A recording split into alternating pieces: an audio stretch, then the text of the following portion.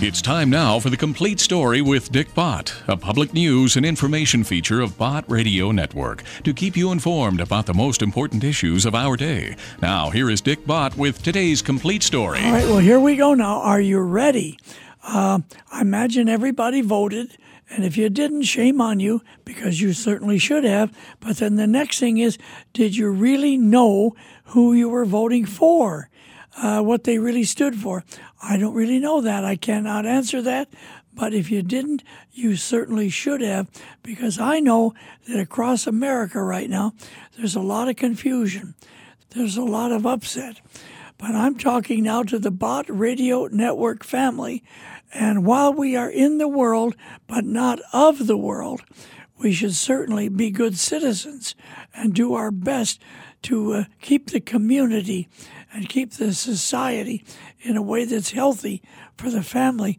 But my good friend Doris Akers, who's been home with the Lord now for a number of years, she had a song that I feel I want to open this program with today. Here it is. It's a highway to heaven. None can walk up there but the pure in heart. It's a highway to heaven. I'm walking up the King's highway. It's a highway to heaven.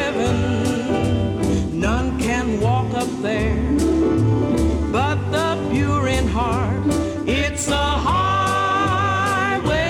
to heaven. I'm walking up the King's highway. My way gets brighter, brighter. My load gets lighter, lighter. Walking up the King's highway. There's joy in knowing, with Him I'm going, walking up the King's highway. Oh, it's a highway to heaven. None can walk up there but the pure in heart. It's a highway to heaven. I'm walking up the King's highway. I am walking, I am walking, I am talking, I am talking, shouting hallelujah, brother, up the King's highway.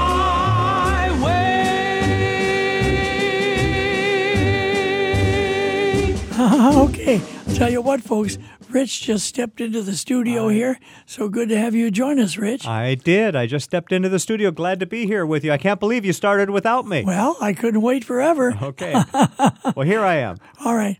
I'll tell you what now, folks.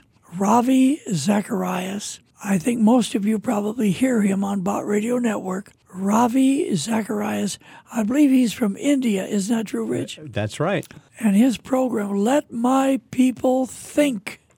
I love that. Matter of fact, every time I hear him preach, I think, oh, man alive, I just love to go deep and listen to him really carve it out. He does a good job, doesn't he? Well, he does, and he gives such an excellent defense of the faith, oftentimes before college students and other intellectuals. I remember when I first heard the name of Francis Schaeffer, and he wrote a book called How Should We Then Live? I think that is so important. I want our listening audience to consider that in your own life, in your own family, in your own church community. That's a question that needs to be answered. Now, on this particular program you're going to listen to in a minute, I want you to turn the radio up and listen carefully and think as you're hearing it, because Ravi Zacharias goes all the way back and tells you when our culture in America started to really shift and change until it's hardly not recognizable today any longer.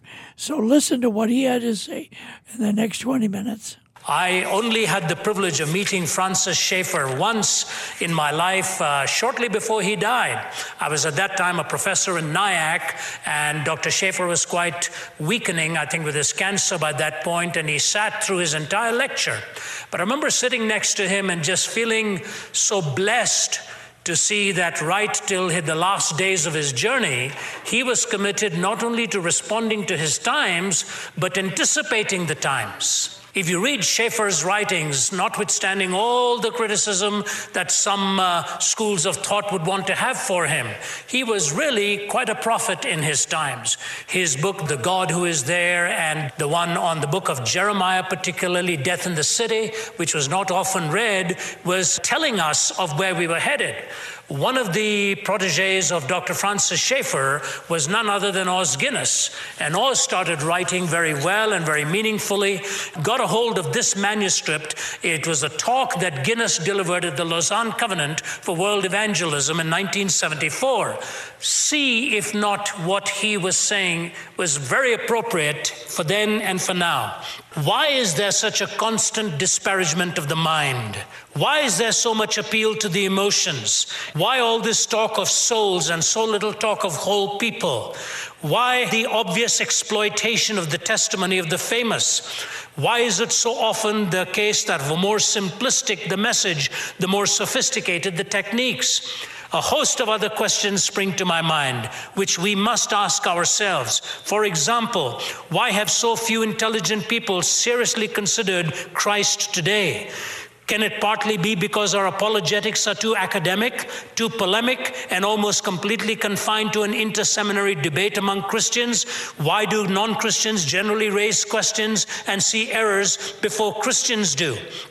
Example, the rising disquiet and the grave dangers over the commercialization of the gospel. They are not slow to notice the blatant materialism and sometimes open lies which characterize much advertising in some Christian magazines. Part of our failure to get thinking people to take the gospel seriously is born out of a credibility gap. We claim Christianity is true, a claim which is awesome by contemporary standards, but then we whittle down our claims by the patent incongruity of our practices of the truth. The way we operate speaks louder than what we say. Without the practice of truth, evangelism is in danger of becoming a giant institutional mouth, or as E.M. Foster dismissed it scornfully, poor, talkative little Christianity. 35 years ago, they could see this coming. And I remember fresh out of my undergraduate reading that again and again. But at that time, I just entered my graduate work in apologetics. And what Schaeffer and Guinness and all were saying turned out to be prophetically true. How shall we then live? It is also interesting that on the heels of Alistair McGrath's book, The Twilight of Atheism, the atheists seem to have sprung to life again. I was with Norman Geisel last week, and he said atheism is dead, but the atheists are very much alive. And what he meant by that is that there's no new argument from them, no new philosophical counter-perspective, but they're just shouting louder, and they're much more strident. Having said that, let me make one other introductory comment and then move into some answers, hopefully. I've never been able to track down the source of this, but it always is a reminder to me of how we came this route. Someone wrote this: in the 1950s, kids lost their innocence. They were liberated from their parents by well-paying jobs, cars, and lyrics in music that gave rise to a new term, the generation gap. In the 1960s, kids lost their authority. It was the decade of protest. Church, state, and parents were all called into question and found wanting. Their authority was rejected, yet nothing ever replaced it. In the 1970s, kids lost their love. It was the decade of meism, dominated by hyphenated words beginning with self, self-image, self-esteem, self-assertion. It made for a very lonely world. Kids learned everything there was to know about sex, forgot everything there was to know about love, and very few had the nerve to tell them there was indeed a difference. In the 1980s, kids lost their hope, stripped of innocence, authority, and love, and plagued by the horror of a nuclear nightmare. Large and growing numbers of this generation have stopped believing in the future. Now, obviously, somebody wrote this at the tail end of the 80s or the early 90s. So I want to add a footnote to it. It is this. In the 1990s, kids lost their power to reason. Lost in the world of cyberspace, they have personalized objects and totally subjectivized reality. They have personalized objects and totally subjectivized reality. It is not at all uncommon on a given night for a young man or a young woman to be entranced before a machine, be it a computer or a television set, where we can get idiotized night after night and cease to think clearly anymore. But the young person is more engaged with reality through a box than with people and ideas and relationships. It's a fearsome thing, very fearsome. My son is a techie. He's always pressing buttons. And even when we're having lunch, it's like this, and I'm trying to talk to him. And I say, who are you talking to? I hope you're not in the audience because I want to talk to you and tell you stop talking to my son while I'm having lunch with him. Or just this kind of stuff, sorry, Dad. And it's always something very innocuous, or just checking the scores, checking whether the Braves won or not. I could have told him that before he checked it. This kind of stuff that goes on again and again and again, but it takes on very serious overtones, very serious. It is not uncommon to talk to a father or mother who says, our kids have cut us out from their lives. We don't hear from them anymore. We're passé. We're done. This is the kind of world in which we live. Now, how did all of this come about? I have traced it into the following sequence, but I want to put it side by side with the biblical narrative, okay? So let me give you 6 initial ideas that were presented in the scriptures. You see, when you look at the Holy Scriptures, there are 3 words that begin the story. Bereshith, bara, Elohim. In the beginning, God created. It is not accidental that the naturalists wanted to kill all of the narrative after that by taking on the first 3 words. Because they knew the importance of the peg. If you can somehow explain humanity away as a random collocation of atoms from primordial slime, here we are as thinking atoms and somehow talking morality and metaphysics and all of that we are here with no prevision, no pre-plan, no ultimate purpose, that we just happen to be on this scene. Imagine that. Think of the implications of that if it is true.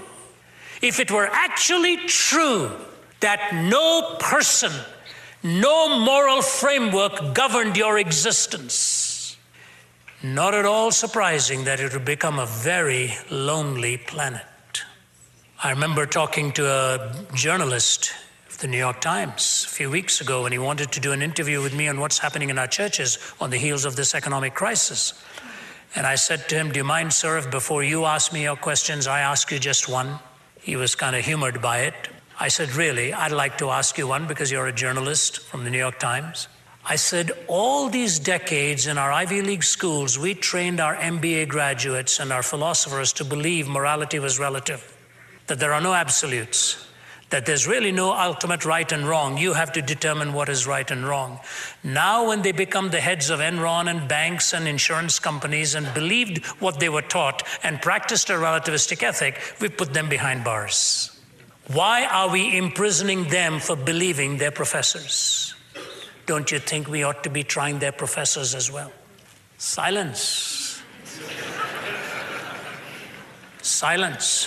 This disjunction between assumption and practice is the systemic breaking point of our culture today.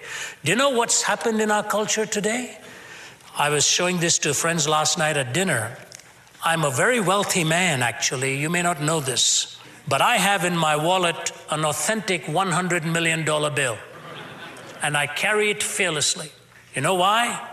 It comes from Zimbabwe, and it's expired. They're printing money there every 3 months. $100 million probably would have bought me a loaf of bread, because the inflation rate is 500 quintillion% per year. I don't know what that means. I just heard it on the news. 500 quintillion% per year, where prices are doubling every 31 hours. Now, you know what's happened in the economy? We were spending money we never had. We were borrowing money without any guarantee to ever get it back. We were loaning money to people who did not have the capacity to return it. This was not done with one or two, it was done with millions, and it became payday someday, and there was nothing to be paid. What happens in currency happens in morality. You cannot live off capital you don't have. You will become a spendthrift from an account that is not there. And sooner or later, you will end up with moral bankruptcy. And so a television executive who founds a station to give a better view of Islam than the Westerners have ends up slitting the throat of his wife because she was going to leave him.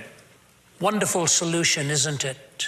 You can't spend what you don't have. And what is it God intended for us to have? Here are the 6 points. The first thing is, God made an announcement in the book of Genesis, and God said. God's assumption in the narrative is that He's a speaking God, He's a communicating God. He's not a silent God. He is there and He is not silent. That is the starting point of the book of Genesis. And God said, if you believe Bereshit bara Elohim, in the beginning God, you also believe He's a communicating God. He's a revealing God. There's an announcement. Secondly, there is a commandment. Let there be. Let there be. And God is replacing chaos and darkness with order and design. Have you read any of the books on spirituality recently? You talk about one confusing mess of propagators. God brings light into darkness in the name of truth. So He first gives you an announcement, then He gives us a commandment, order and design. This is so important to understand, that God is giving to us. There's a division of night and day, water and land. Boundaries are set. So God institutes divisions. There are demarcations. There are lines you do not cross. There are boundaries you do not test. There is the reality of God setting boundaries. If you violate the law of gravity, you don't break the law of gravity, you break yourself and prove the law of gravity. There's a reality that God has set in motion here. Any one of you flirting with violating God's laws, I've often said you end up breaking yourself in the process. Number 4, there's a narrator's report, and so God made. In other words, you've got the revelation of God, the announcement of God, the commandment of God, the separation of God, and the summary given by the one to whom the revelation is named, and the naming process begins. Naming is a critical aspect of life. Do you know how we have flirted with renaming things? If you rename things and recategorize things, now we call it honor killing. Once upon a time, it was a brutal slaughter and murder. Now it's honor killing. We punctuate it and rename the whole thing. You may as well rename rape as a loving act. That's the game the secularists are playing. They are renaming things. By renaming, you reconstitute a reality and introduce a new concept. I'm not going to go into the things that have been renamed, but go ahead and look at the history of this. We don't like to call the child in the womb anymore as a child. It's the product of conception. And this renaming has been done by a product of conception, just a little older. The naming process. Number 5, an evaluation is given, and God saw that it was good. The pronouncement given by God, that it was good. And number 6, God blesses, be fruitful and multiply. You know, this is a beautiful narrative with which to begin. It starts off with the Bereshit bara Elohim, in the beginning God. You move from an announcement to a commandment to a separation to a narrative's report to an evaluation to the blessing of God. That's the intent of God. Now, as we came through various philosophies of life, when we went through the entire process of heresies, when the church fathers started to respond to it, and then you got the medieval times where there were all types of sectarian battles developing, each one having the corner on their truth. So you develop in the 13th, the 14th, the 1500s, the philosophy of rationalism, where truth was going to be tested by the power of reason. And René Descartes came out with the idea that rationalism it's the ultimate form of testing truth, but he could not test that itself with the rationalistic process because it was self-referencing. And so he started off with his existence. For me to doubt my existence is to affirm my existence, and therefore, I think, therefore I am. He really ought to have said, I think, therefore I'm a thinking thing. That's really what he ought to have said. But rationalism began to hold sway in the academy. Reason, and it became such that mathematical certainty and rational certainty with indubitable precepts was the only thing that people would cling to. But then they found out that you could not have rationalism with an uppercase R dictating everything. There were things like love. There were things like philanthropy. There were things like ethics, which rationalism alone could not ultimately dictate. So they started moving in different directions. We came up with the philosophers who were empiricists.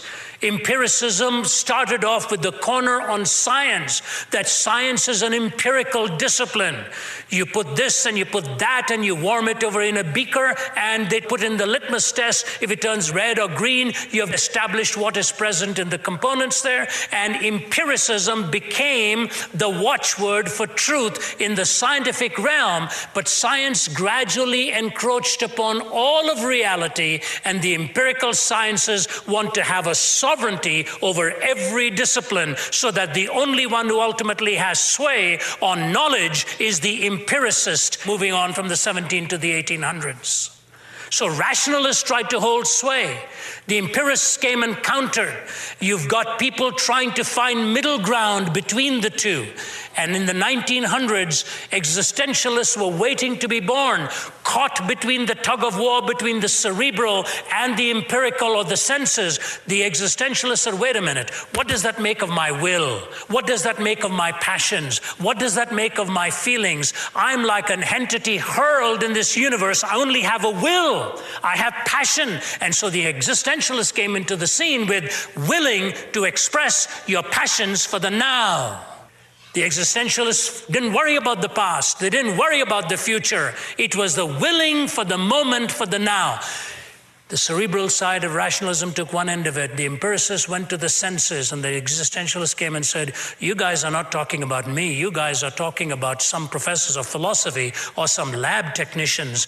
You're not talking about me. I'm a feeling, passionate entity, and I have no meaning, and it is meaning that I ultimately am looking for. And so the existentialists started to write on the search for meaning, the search for meaning. You've got the cerebral, you've got the sense-driven, you've got the passion-driven. What was left? Postmodernism, which said none of these boys are right. You make your own universe by changing language. It's not the author that matters. It's the reader who determines what the text actually says. So in the beginning, God said, now in these twilight years of civilization, doesn't matter what God said, you become the God of God. That's basically what Deepak Chopra has done in his book, The Third Jesus, which I didn't buy. I took it from a library. What he says, there was a historical Jesus. We know nothing about him. That's fascinating. And yet his book is punctuated with scores of verses that sustain karma, enlightenment, and yoga. How does he know any of this if we don't know anything about the historical Jesus? So the first Jesus we don't know, historical. Second Jesus, the Jesus of salvation and the uniqueness manufactured by the church. Now comes the third Jesus, which Chopra is going to give to us, who found enlightenment on his path, a la Deepak Chopra style. That's it. So the rational debunking went into the empirical went into the existential went into the postmodern. Make your own gods. We are a God manufacturing culture now. We make India look tame compared to the gods we've made out here now. At least with India, they had the temples for it. Here, we don't even need the temples. We just got bookstores. tell you what, Rich, that was a very sobering and yet very correct kind of a thing for us to listen to and process. What say you? Well, he said something that really caught my ears was when he said we are living in the twilight years of civilization. Man alive. And what an important time for us to shine the gospel clearly and brightly. I tell you what, shine the gospel and explain to the people the principles that come into a person's life and their family and their expectations as they live according to God's Word. And that's the key, the power of the Word of God. And I keep being drawn back to the fact that the Christian community, those who know the Lord, really know the Lord, they are to be the salt and the light of each community, each town, each state. And I'll tell you, it's not working out that way. And the Word of God is the solid rock upon which we can build our life. Isn't of course, that that's the truth? Ravi Zacharias. Let my people think. His broadcast can be heard at 8 o'clock Saturday morning on most of these Bott Radio Network stations. He's on all of the Bott Radio Network stations, but on most of them, it's Saturday morning at 8. Now, what is the phone number that people could call to let us know what they think? The listener comment line, we'd love to hear from you, is 1-800-345-2621. 1-800-345-2621. Give us your comments. And you know what, Rich? This is our 56th year this month. That's right. During the month of November is our 56th anniversary of Bott Radio Network. And we are keeping the main thing, and we're never going to stop. Jesus Christ, the same yesterday, today, and forever. This is Dick Bott with my son Rich. As this chapter of the complete story as a public service. We'll see you later.